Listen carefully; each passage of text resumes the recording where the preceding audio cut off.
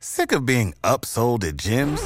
My guy, you're currently a base member? For $90 more, I can upgrade you to our Shred membership. For $130 more, you'll be a Swole member. And for just $300 more, you'll reach Sweat Platinum. At Planet Fitness, you'll get energy without the upsell. Never pushy, always free fitness training and equipment for every workout. It's fitness that fits your budget. Join Planet Fitness for just $1 down and $10 a month. Cancel anytime. Deal ends Friday, May 10th. See Home Club for details. When you don't have a clear curriculum for your classroom, it is so overwhelming to try to put that together yourself. Spending hours on Pinterest and Google pulling worksheets and pulling pieces of curriculum together to make something that works for your classroom. That's why we created the Autism Helper curriculum and now offer Curriculum Access. Curriculum Access gets you access to all levels and all subjects of the highly differentiated, evidence-based Autism Helper curriculum. You can have students working on letter identification and working on parts of speech at the same time in our easy-to-use curriculum.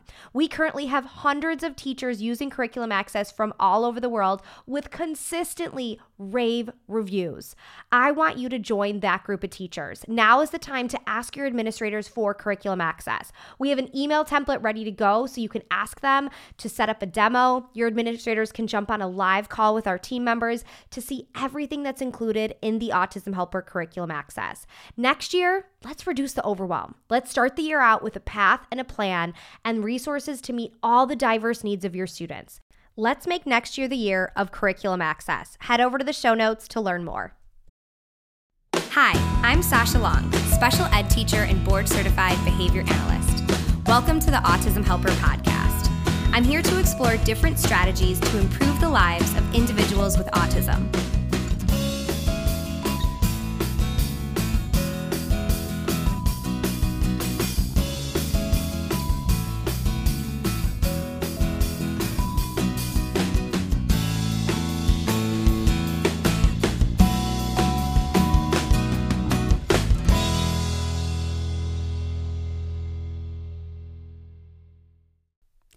Welcome back to another Encore episode of the Autism Helper podcast.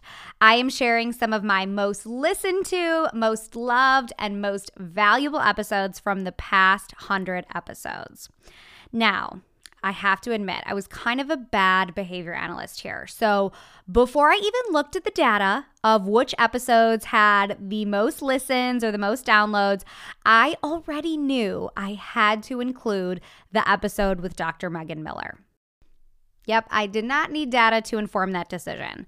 This is an episode that I come back to again and again. I am constantly, I feel like, emailing out this link because I get questions a lot that relate to what to do in the moment.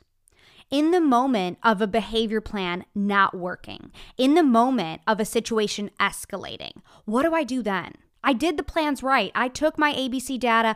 I hypothesized functions. I followed the rules. But as we all know, sometimes you can follow the rules and you can create a perfectly beautiful, make sense on paper behavior plan that just doesn't work in real life. There's some other contextual variable that we didn't include or we didn't anticipate. So what do you do in that moment? Do you scrap the plan? Do you force it? Do you follow through? And Dr. Megan Miller gives some amazing advice on this topic. And this is an episode I send right away to people because I don't want them to make mistakes that could potentially lead to stress and anxiety and trauma for not only our kids, but ourselves. If we're trying to force a behavior plan that is not the right fit, it is going to be disastrous on all ends. So I love the advice that Dr. Miller gives here. She was an interview that I was extremely looking forward to and really honored that she joined us on the podcast. So without further ado, let's jump into episode 61, A Comprehensive Approach to Challenging Behaviors with Dr. Megan Miller. Hey guys, in today's episode, I am interviewing Dr. Megan Miller. Dr. Megan Miller is a BCBA. She's the co-founder of Navigation Behavioral Consulting and the chief clinical officer of Life Tribe. She's an author, presenter, professor. She has a lot of great experience. And when we started our interview, I loved, and I didn't know this before, that she actually has her PhD in special education. So she has that school background. And if you've listened to this podcast a while, you know that I love that combo of ABA and the special ed world. I also really like talking to behavior analysts that have a similar viewpoint and a similar perspective to ABA as I do. And Megan is really passionate about disseminating our field, about encouraging professionals in the ABA world to do better, which she'll talk a little bit more about in our interview. So our topic that we focused on is addressing challenging behaviors in a way that maintains dignity and respect for the learner. So she discusses some common strategies that BCBAs or teachers might utilize and why that might be problematic. I had, to be honest, a few light bulb moments when she was talking. It was great to kind of put some of the same things we've talked about often on this podcast in a new perspective and under a new light. So without further ado, let's just jump into our conversation. Hi, Megan. Thank you so much for joining me. I'm so looking forward to chatting with you. Hi, thanks for having me. I'm really looking forward to chatting today as well. So can you tell everyone a little bit about your background and what you do now? Of course. So it's kind of funny. I'm in a transition period right now, looking into 2020, but I'll give as much information as I can. Just background wise, I started in the field of behavior analysis, working specifically with children diagnosed with autism. When I was in my undergraduate program at a really small university in Ohio called John Carroll, they had an internship requirement, and my two options were an autism clinic or a mental health facility that was like 45 minutes away. So I chose the autism clinic just because it was closer. And I really enjoyed learning from that clinic and seeing what great progress the children were making there. It was the Cleveland Clinic Center for Autism. So I worked there for a little bit, providing in-home services during my undergrad and then for the first year out of undergrad. And then I found out you could actually go to school for behavior analysis. And I was floored because I had an undergraduate in psychology. And it's like, what are you going to do with that? So I had initially planned to go to school to get my PhD in clinical psychology, but I kind of changed course and moved down to Florida and went to Florida State University for my master's degree in behavior analysis. I had to be reminded numerous times that it was a behavior analytic program, not an autism program, because my passion has always been autism. But, you know, I loved the program because it was behavior analysis focused. So I wasn't learning, you know, just like tidbits about autism, but I was learning the science. So that was obviously very helpful. And then I moved to Virginia and started a company because my husband was in the military and he was gone all the time. So I decided I wanted to get my PhD. And I went back to school at Ohio State University and kind of changed course a little bit because we found ourselves working with families a lot who needed help getting the proper supports in the school system. And whenever I would try to work in the schools or collaborate, I was having difficulty because my background as psychology and behavior analysis was drastically different from the teachers and the administrators and things like that in the school system. So I decided if I was going to go back and spend more time in school, I should learn about, you know, something different. So I did my PhD in special education and behavior analysis. That was very eye-opening. Still continued to focus on autism, but I was also with a variety of different disabilities and in different classroom settings and you know, really getting to see better what training or lack thereof teachers receive on how to manage classrooms and the science of learning that we all know and love as behavior analysts. So that was really helpful. I love that it like really brings together those two worlds. Yeah. Yep. So it definitely really helped. It helped me better empathize because a lot of the times when I would go into classrooms, first of all, I mostly work one-on-one. So there's a whole different ball game when you're with a classroom of even 10 other children or 2 other children. So that's different. But, you know, when you are trained in something, sometimes you forget what people don't know and what they're not trained in. So it was really helpful to see, the backgrounds of where a lot of the students were coming from that we were trying to teach about behavior analysis, and they were in education programs. Ohio State's set up really nice in that their special education department infuses behavior analysis at the very beginning from undergrad all the way up to getting your PhD. But the other departments there in the education realm don't do that.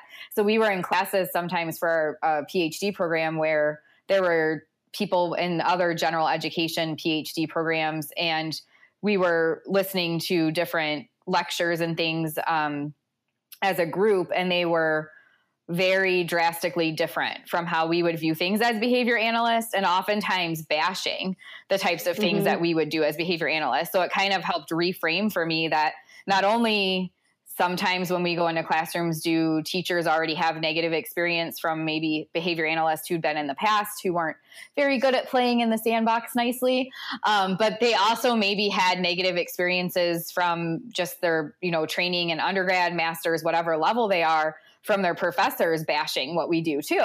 So you're kind of coming in at like a really negative framework to begin with. You have to do a lot to pair with them and build a relationship before you even try to start making any suggestions on changes and stuff like that. So so I did that. And then I've always just really mostly liked coaching and training others on how much I know about the science, because Florida State really did a great job of developing those skills for us. But I also, just as a human, just naturally lean towards viewing the world in that way. I always say my first behavior plan was when I was a lifeguard when I was in college. Before I even knew anything about behavior analysis, I helped a little girl learn how to swim, and I used shaping, but I didn't know that's what it was. She was terrified of the water. She would get in, but she wouldn't go any further than her chin. And I was like, okay, well, if she'll get in the water, that's great. We can work with that. But I'm not going to try to make her do any of our typical swimming stuff until she can be more comfortable putting her face in. And I'm not going to tell her to put her head all the way under if she'll only touch her chin to the water.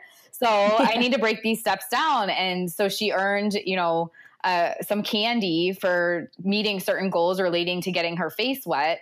And it was all shaping, but I had no idea. I'd never been trained on that. Yeah. I didn't know what that was. That's funny that you said that, because I felt the same way I became a BCBA while I was in the classroom. So it was so fun to learn about ABA and being like, oh my God, I've been doing this all these years. There's just a cool name for it. Yeah, exactly. So I know I'm kind of rambling a bit. It's the longest introduction ever, but yeah. So that's kind of been my thing, is taking what I know about behavior analysis and helping others learn about it. So for the past few years, I've mostly been focused on that. I have a few clients, but I have been doing a lot of trainings, both online and also traveling internationally. And then for 2020, that's kind of what my biggest focus is going to be. I am going to be allocating a lot more of my time towards continuing to create online content for the Do Better movement, which I started in 2018, and also supporting through mentorship other behavior analysts, because our field is growing so rapidly. And it's great to see that we have so many people who love the science as much as we do. But unfortunately, when you have this many people becoming certified and going through graduate programs at one time, it's hard for everyone to get the same quality experience. Like, I was mentored and supervised by people who have 20 to 30 years of experience in the field, right? Dr. John Bailey is at Florida State. Yeah. He's like one of the most published people in our field. And that's who I got to learn from. But as we've, more online programs have grown, and the need for supervision and stuff has grown so rapidly, not everyone gets to have that opportunity. So trying to give back and help people further from, just the baseline of, okay, you're certified now, but that doesn't mean you know everything, right? And even me, I've been certified for a long time and I still don't know everything. So helping people further develop their skill sets beyond what they would experience just, through their graduate training. Yes, that's so amazing. That's what our field needs so much, because as you said, as we grow and grow, people are going out in the world and representing our field, and we want, misconceptions to change, and we want, people to have positive experiences with BCBAs. And in doing that, you need more training and education and to learn more. Oh, awesome. So I'm really excited about the topic that we're going to focus on. And, for listeners, when Megan and I were chatting about what to discuss, one of the topics really piqued my interest because it was focusing on addressing challenging behaviors while maintaining dignity and respect. And this is something that I am so, so passionate about when I do, I do quite a bit of training as well with teachers. And when I talk about behavior change, I say like 50 times through a full day this is someone's baby. And like, even if they're 17 years old and 200 pounds and they've got all kinds of crazy aggression, it's still someone's baby boy and their whole world. And we kind of forget that when you're like in the trenches and when things are hard, frankly. So I think this is such an important topic to talk about. Save big on brunch for mom, all in the Kroger app. Get half gallons of delicious Kroger milk for $1.29 each. Then get flavorful Tyson natural boneless chicken breasts for $2.49 a pound, all with your card and a digital coupon. Shop these deals at your local Kroger today, or tap the screen now to download the Kroger app to save big today. Kroger, fresh for everyone. Prices and product availability subject to change. Restrictions apply. See site for details.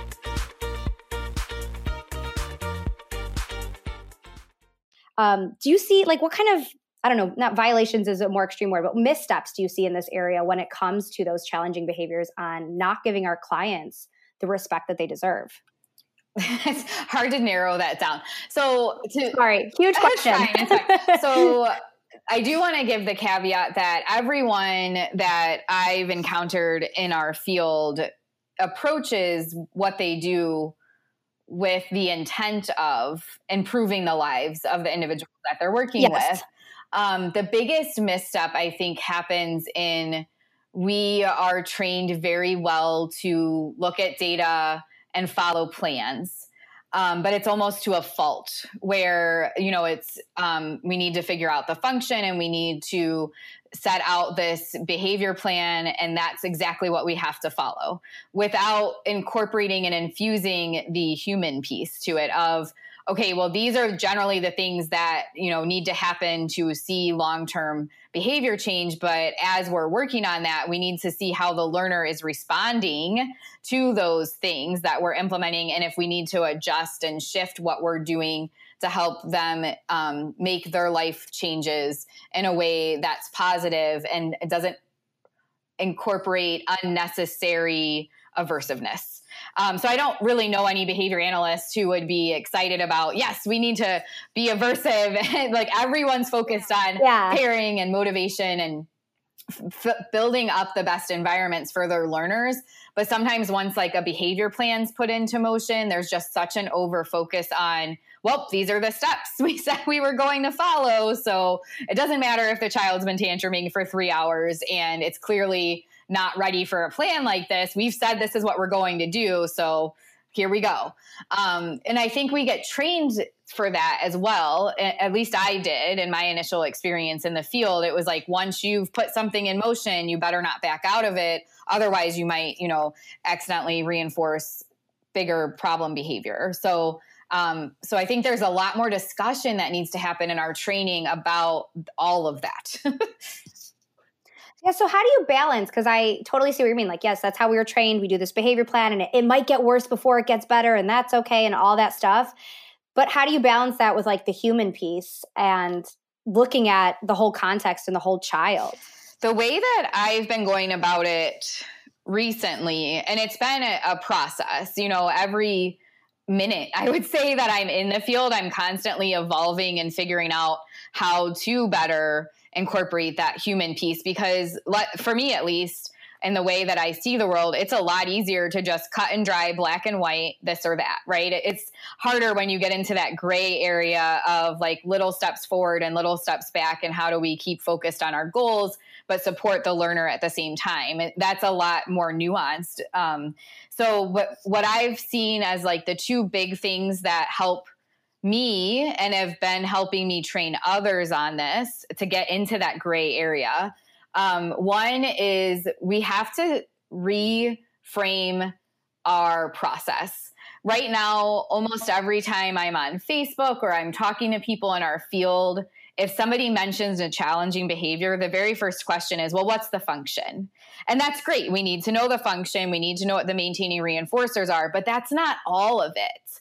That's not the whole picture. And unfortunately, I think a lot of people aren't looking at the whole picture. They think as long as they figure out function, everything else will fall into place. So really looking at our training programs, and if we're supervising people or coaching other people, and looking at making sure we're not over focusing on teaching them about function. I think for a lot of us, it's so groundbreaking and mind blowing to think about, like, oh, wow, we can look at the environment and see what's maintaining a challenging behavior. And that's cool. But it can't just be that. That can't be the only thing we're training people on. There's a whole ecological assessment that needs to be happening where we're looking at the context and the likelihood of plans being successful and the skill deficits, especially of the learners. Most of the learners that I've encountered where an intervention that should have been successful goes awry and becomes an intervention where the child is tantruming for a really long time, or it's clearly very aversive. It's because they didn't look closely enough at the skill deficits, and especially relating to tolerating the changes that would come about from the intervention. So there wasn't enough shaping being used, looking at, okay, our terminal goal is for the child to tolerate sitting in circle time for 15 minutes. And currently they won't even walk over to circle. So, okay, it's an escape behavior is maybe what they determine from function. And so the plan is, well, we will just sit in circle with the child and hold them there. And they'll stay there for the whole 15 minutes. Or maybe they use a little bit of shaping and say, we'll just make them sit there for a minute and then they can go play. But for that minute, we're making them sit there as opposed to looking at where they currently are. Wow, they won't even walk over to circle right now. What can we do to build, like, what's going on there? Are there, supports that could be used within circle time? Maybe some additional visuals or motivating materials. Do we need to just work on proximity and build up the duration of being closer to circle first and then eventually get to being in circle? But I think a lot of the times people just go straight to, well, we can just make them whatever, as opposed to looking at where are they and how can we motivate them choosing to participate and actively engage and then shift our closer and closer to our goal. So that's like one of the big pieces for me is just that comprehensively. I have a training I've been doing on comprehensively addressing challenging behavior. So yes, we need to figure out the function, but in all honesty, function doesn't matter. I could know the maintaining reinforcer. I could know that it's escape, or I could know that it's access to tangibles or attention. But if the learner has skill deficits that override, if they don't have another way to choose a different response, it won't matter if I withhold the reinforcer, because that behavior is the replacement's not going to magically appear for them. They'll just continue to engage in challenging behavior, and it'll just keep getting worse because their repertoire of challenging behavior will just continue to grow as they continue to kind of flail around and not have any other means to access, whatever it is that they're trying to access. And what's alarming to me is often on a school-based behavior plan, like that form that you have to use, it's so focused on those reactive interventions and on what you're doing when the problem behavior does occur. And sometimes there's often not even an adequate space for the training, the skill training, like what skills do we have to teach instead? So even when you're like a teacher's writing that behavior plan, you're just coming at like, what do I do when this happens? Instead of like, how can I teach the missing skills that are here? Right. Like you almost have to like rewrite, like I'm like, write it in this section, even though it doesn't quite make sense because we got to have it in here. Yep. So that's one piece. And then the other piece from like the human perspective is that what I kind of mentioned already is that responsiveness to the learner. So even if you've done like the we all, we take into account the variables, we comprehensively address things. We think we've got a really great plan set up, but then you don't really know until you implement if you've covered everything. Because we're using data to inform our decision-making, but a lot of it's hypotheses until we actually implement the intervention. So being able to, once you've implemented the intervention, still, like you were talking about earlier, recognize that this is a person's child. This is an actual human being. This is not a data point. This is not a research project. This is someone who's developing an actual history with you. It's not like when you walk out of this room, whatever went down for those 3 hours won't exist anymore. Like that's going to forever be part of their life. So in the moment, if you are putting an intervention into place, whether you've comprehensively addressed it and you think you have everything taken care of, or you had to make a split moment decision about something, if you put that intervention into place and it doesn't go the way you planned and the child is expressing to you, this is extremely aversive and this needs to stop. It's fine. The world will not end. It is better to take care of that human and support them in that moment and make a shift and go, ooh, okay, I didn't have everything set up the way that I thought I did. Because if I did set it up properly, if we had the right supports in place, the proper skills had been taught, and I implemented the intervention, this behavior would not be happening. So the whole phrase of like, it gets better before it gets worse really should be very minimally used. Now, again, there are times, because sometimes when people hear me talk about this, they think I'm just like a big softie that, you know, would let a child like gouge their eyes out or something like that. That's not the case. Obviously, safety is always a top priority. So if there's something that's happening where the learner is reacting in a way that's not safe, whatever safety measures are in place for that learner obviously need to be followed. But you also have these situations where we try something and then we go, ooh, nope, that's not working the way I thought it should. But we're trained to just push through and then revise afterwards, which I think for the like 99.9% of the cases that I work on or help with, it should be the opposite. We should go, whoa, pause. This is not going the way we planned. Let's get the child back to, a calm and happy state and figure out what we did that wasn't proper. What do we need to tweak here? And then we'll implement it again.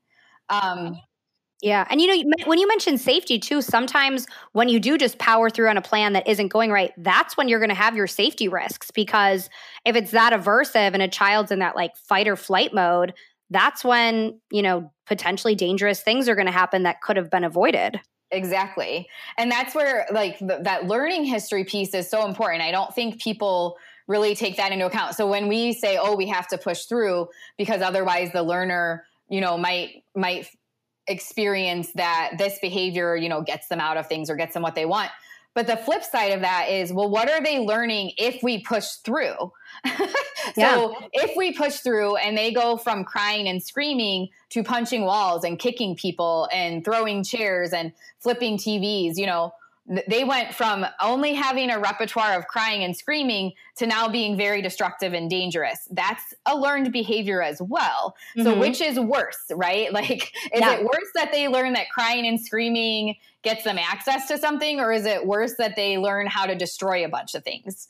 And like you might have to quote unquote give in or whatever that looks like for the punching in the walls, because at that point you don't even maybe have a plan for that, because that's like a brand new behavior that you're like, whoa, wasn't expecting this. So if you're having to like deviate, then you'd much rather do it with things that were lower magnitude and already like in their repertoire. Exactly. Yeah. And I have had, occasionally where we've done the comprehensive things, we have all the safety plans in place, we've gotten everything's been addressed. We've done the tweaks, we've done the things. And for whatever reason, the learner is just not going to shift unless we do what I call dropping the hammer, which is, okay, we have all of our safety precautions in place and we've done a cost benefit analysis, and given, whatever risks are in place for whatever challenging behavior is occurring, now we need to hold the line and help them get over this hump. And we'll do it in a supportive, humane way as possible. But if we don't hold the line here, all of these other negative things would happen for the learner. So I'll give you an example, because that's really kind of abstract the way I was talking about it. I had a learner who we were working on a food program for him because he had a very limited repertoire and he was overweight. So it was very important that he learned to eat a wider variety of like healthy foods. And the foods that he did eat weren't unhealthy necessarily, but his like main things like chicken tenders and French fries, right? So like trying to help broaden that out a bit so we can get him into a safer weight. So it was a very important life skill. You know, it's not something like I was trying to get him to match some index cards or something like that. And we used shaping. I looked at, okay, his baseline was if we gave him a new food to try, he would touch it to his tongue, but then immediately wipe his tongue off with his hand. So he wouldn't even tolerate the like little bit of the taste on his tongue. Okay, so that's where we need to start. And we started there, and we had very small steps to build up towards eating actual bites of new food, new healthy food. We got to a point where he would take a few bites of the food, and then he would start to tantrum and get upset about it. So, and we were there. We would back up a little bit and build and try to get some momentum going. And it didn't matter what else we did, what other tweaks we made, how we presented it. He was just like not going to get past the hump of just a few bites of the new food. Well, that's not going to be helpful in terms of improving his health if we don't push through that hump. And the behavior he was engaging in wasn't very dangerous. He was, you know, screaming and crying and whatnot. So we had to drop the hammer there. We had to get him over that hump of, okay, we've built up, we've done, we've assessed, we've built up your skills, and you're just refusing to move forward. So up until that point, if he cried or whatever, we'd say, okay, you don't have to keep eating this. But when we dropped the hammer, we had to say, okay, you know, we're not going to force you. We're not going to like shove food down your throat, but you can't do anything else. Nothing else is available to you until you take these few bites of food. And we kept him in a more like kind of restricted area. So we didn't physically hold him there or anything, but it was just if he tried to leave, you know, a certain area around the table that he was eating, we would say, oh, you need to eat your food first. And then, you know, within like a few trials of that, he was eating all of the food. So, but we had to get to that point. The unfortunate thing is a lot of people are starting at that point of, okay, here, this is the food, you have to eat it. We're going to hold you here until you do, instead of all of the buildup that we did. And when I say all of the buildup, we started with a kid who would wipe his tongue with new food on it. And in a matter of a few weeks of trials, we were able to get him to taking a few bites of food. So it's not like months and months and months. It's baby steps, but you move through them quickly to get through that successful goal. But every once in a while with some learners, we'll hit kind of that roadblock where it's like they put their foot down. Okay, I've gone this far. I'm not going any further. But for health and safety reasons, you have to push them further. So that it's at that moment that the procedures we know about with extinction are most effective and most applicable. But unfortunately, a lot of people are using those procedures as their initial response to things instead of using the buildup and helping to shape and provide support from the beginning. And it sounds like it will be a lot more effective once you've done all that, you know, background work to build up to that the extinction procedure, like it's like you said, it didn't take that long because you'd already done everything else you needed to do. Right. And with that particular kid, if we had started at that, you know, extinction point, we would have made zero progress. There's no foods he would have tried ever because we weren't starting where he was. Yeah. Can you for like real quick do a quick definition of extinction? Because I don't really use that word all too often. So just for people listening that don't understand, can you explain what extinction is? Because everyone's going to know what it means when you explain it. Yeah. Right. And I'm sure it sounds like awful, but awful.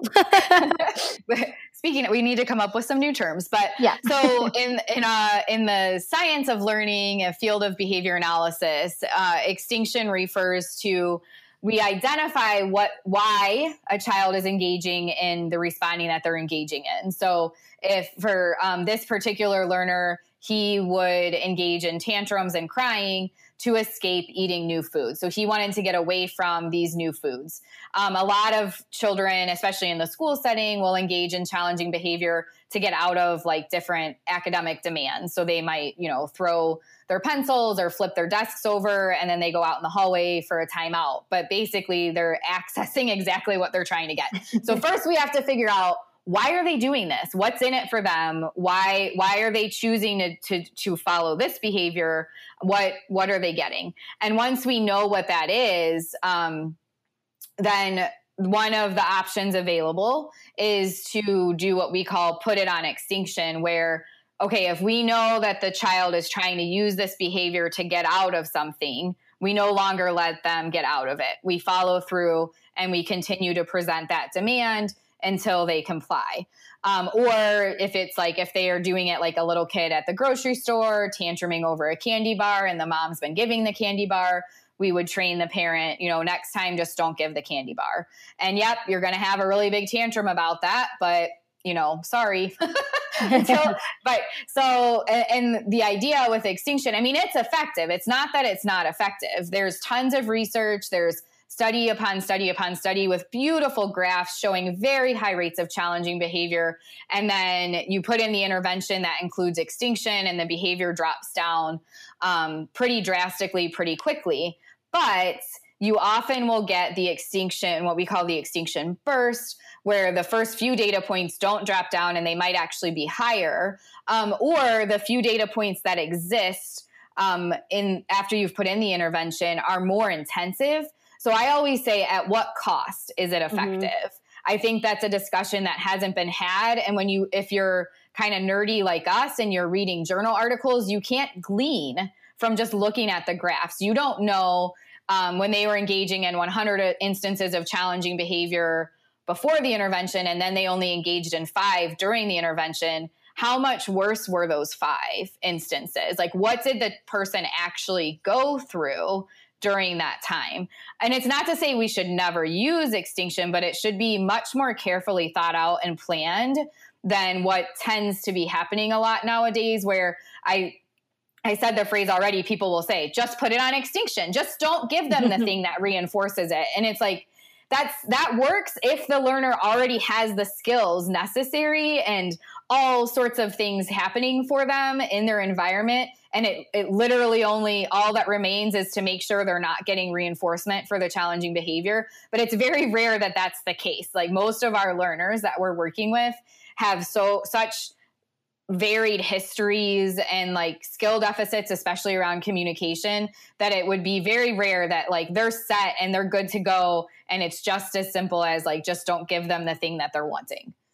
And, I'm like smiling so much listening to you talk about this, because I talk about this a lot, not as eloquently or as well thought out as you do, but in extinction and, putting something on extinction in a school-based setting, to me, is so often not an option, because they just, with resources that many schools have, where they're understaffed, where they're not trained in restraint, where there aren't, procedures that are going to allow for that quote unquote extinction burst, if it were to happen, it's just not always an option. So I'm always trying to like talk with teachers about other things to do. And like, because we can't kind of power through the like, oh, it might just get a little worse, because in a general education building, that can't happen, because it could really escalate to where there's like a real safety concern. Yep.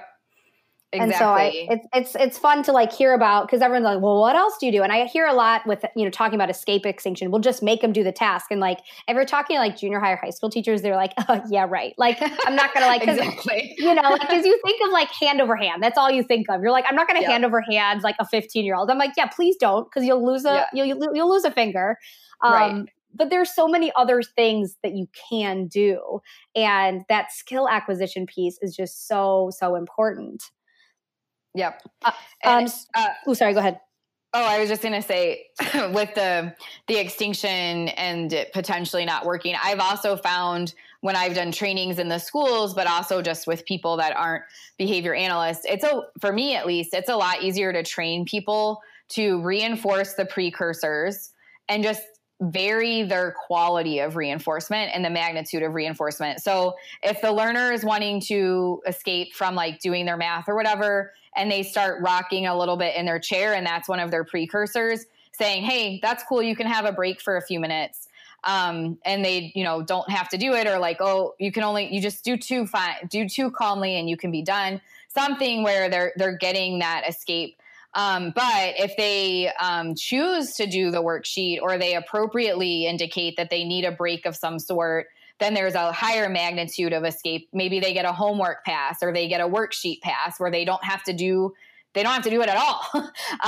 Or they get a higher quality break where it's like, hey, you did your whole worksheet, the first one, great. And there was one more to do, but instead you get to go on the computer for a few minutes or something like that. So it takes time and planning to figure out what your different qualities would be. but it's a lot easier to train people because we all have an inclination to do something when someone's engaging in challenging behavior anyway. So from the standpoint of training someone, if I can train them how to support the learner and what to do, that's a lot easier than saying just ignore it or just like maintain the demand or whatever, especially because it's eventually going to get to a point that they probably can't ignore it anyway. Yeah. So yeah. And that's always you can always see that question brewing in someone's head, but what if they do this? And what if they do that? And what if they run in the middle of the street? Do I ignore them that? No, of course you don't ignore them that, like there's just all those what if scenarios that pop up that, you're not going to necessarily be able to follow through and do that.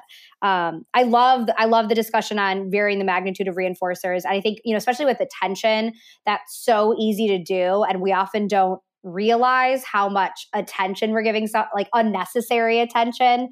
Like I always talk about, there's like this one kid and there's always certain scenarios, but I've seen this like replicated so many times with attention maintained elopement. So like running out of the classroom, and like you always see these kids, like they're just blissfully happy. They're sprinting down a school hallway. They have an adult playing chase with them who would literally never play chase with them. And they're like, this is amazing. This is great. Like, they're almost like smiling ear to ear running. And we give, like I've been guilty of this, and I've watched amazing, teachers and paras guilty of this too. You're going to run after them. You got to get them. You can't let them get out of the school. But then we give all the unnecessary attention, the lecture, the talking, the like dramatic reentry into the classroom where you let everyone know how far they got and like how out of breath you are and how out of shape you are. And like, all this hoopla, like I call it, like discussion and extra stuff versus, I give you attention. I ran after you and I got you, but you're right back to regularly scheduled program. But when you do, when you ask for me to come help you or when you ask for me to play tag, then it's going to be awesome. Like then I'm going to be in it. Yeah. So we don't even realize that we're in control of that. Yeah. And it's interesting. Some of the trainings I've done with teachers will practice the different, kind of more neutral, sort of nonchalant, I'm going to reinforce this to get you back on track versus the really like exciting, chase that you were talking about. And it is something that some people do need to practice because in the moment when it happens, again, our natural inclination, if a kid goes bolting out of the classroom is to like run wildly after them and be like, get back here. So it does take, planning and whatnot, but it's, once you've got your plan and you've practiced it a little bit, it's so much easier to follow. And it's usually so much more successful for the learner too.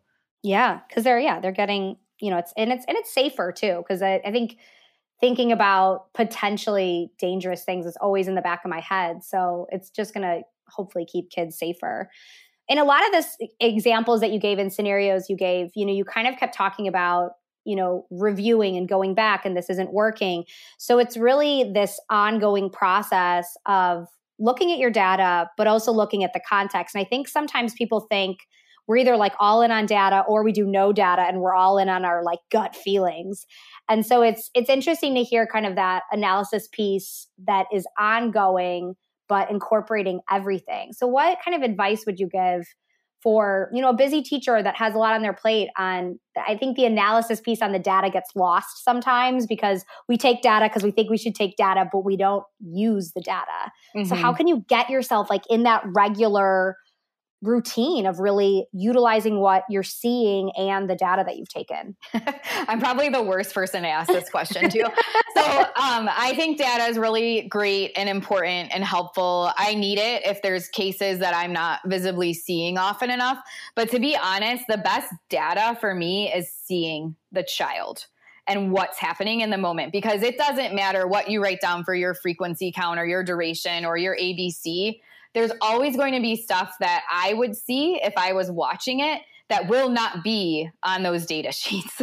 So everyone listening just like breathed a collective sigh of relief, by the way. So you said that. I'm not saying like we don't take it or anything like that. I love if, I don't know, Sasha, if you've interviewed anyone from the precision teaching realm before, but if you haven't, I highly recommend having some of those people on. I'll send you some email.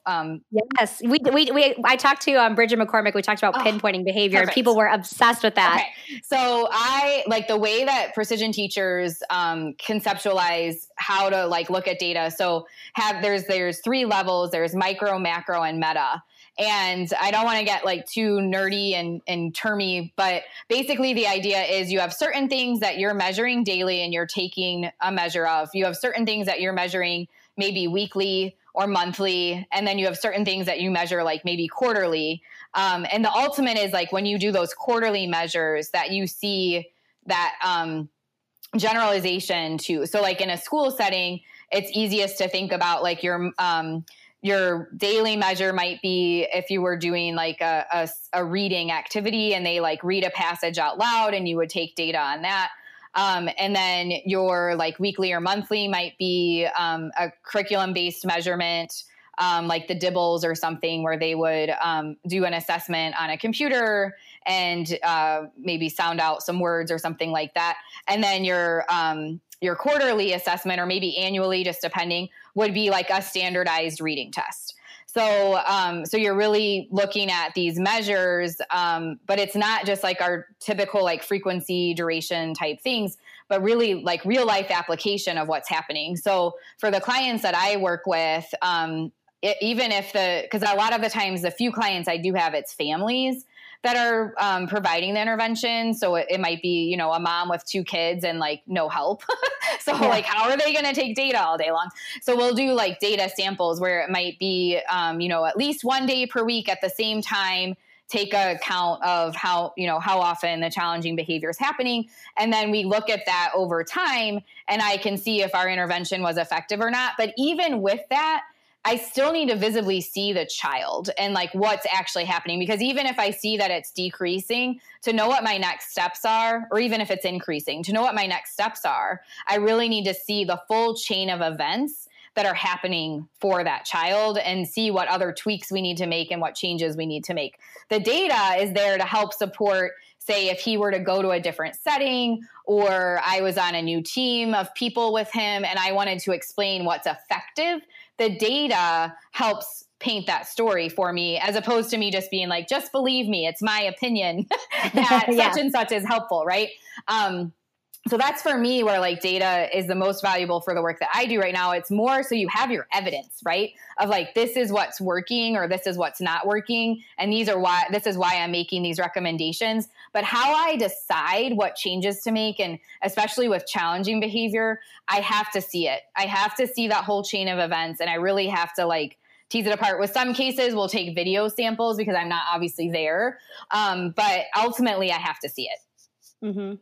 Well, obviously, like I agree, data is really important, but as we know, you can't always take really accurate data. And even if it's really accurate, like it's not going to show the whole picture. You can't always track magnitude very easily, or all the little nuanced things that happen within that like ABC context. So that's really, really helpful advice. Oh my gosh. Thank you so much. This has been so interesting. I could keep going, but I know you are really busy. Where can people go to learn more about you and more from you? So that's one of the kind of transitions happening for 2020. The best place right now, I have a Facebook group for those that are on Facebook. That's called #DoBetterProfessional Development Movement. And I'll give you the link to that if you want to put it in the show notes. Yes, I would love to. I also have a website called dobetterpod.com and a few other like new things starting for 2020. But those are the 2 easiest links for right now to see.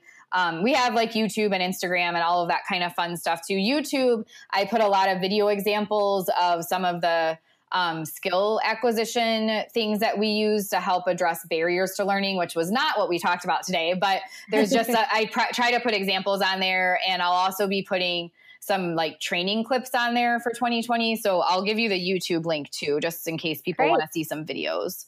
Yes, everyone always loves a video. Awesome. Well, thank you so much. This has been really informational and really helpful. So thank you so much for joining us. Thank you for inviting me. And again, I just thank you for all the work you've been doing to help people, especially in the schools, with more effective strategies to use in their classrooms. The way that you've designed things is so user-friendly. And I was telling you before we started recording, I've been giving out your information for years. So it was really exciting to have you contact me and have this conversation. Oh, that means so much. Thank you. Thanks for listening to the Autism Helper podcast. If you liked what you heard and want to hear more, hit subscribe. It would mean a lot to me if you left some feedback. Whether I'm working one-on-one with a student, doing a podcast like this one, or presenting for a PD, my goal is always to provide as much value as I can. So your feedback really helps me make sure I'm doing just that.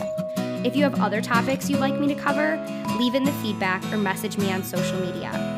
You can follow me at The Autism Helper on Facebook, Instagram, YouTube, and Pinterest, or visit my website, theautismhelper.com. Thanks again for listening.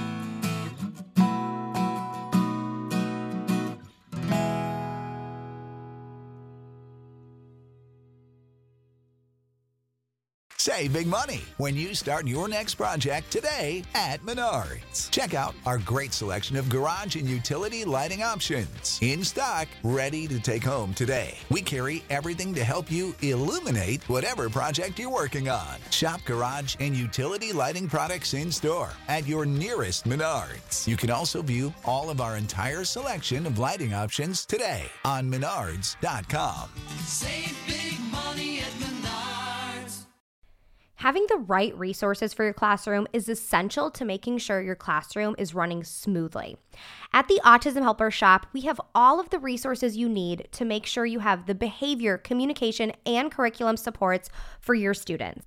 Within our shop, we have adapted books, task cards, resources aligned to the VB map and the ABLES, behavior plan flowcharts, data sheets, curriculum.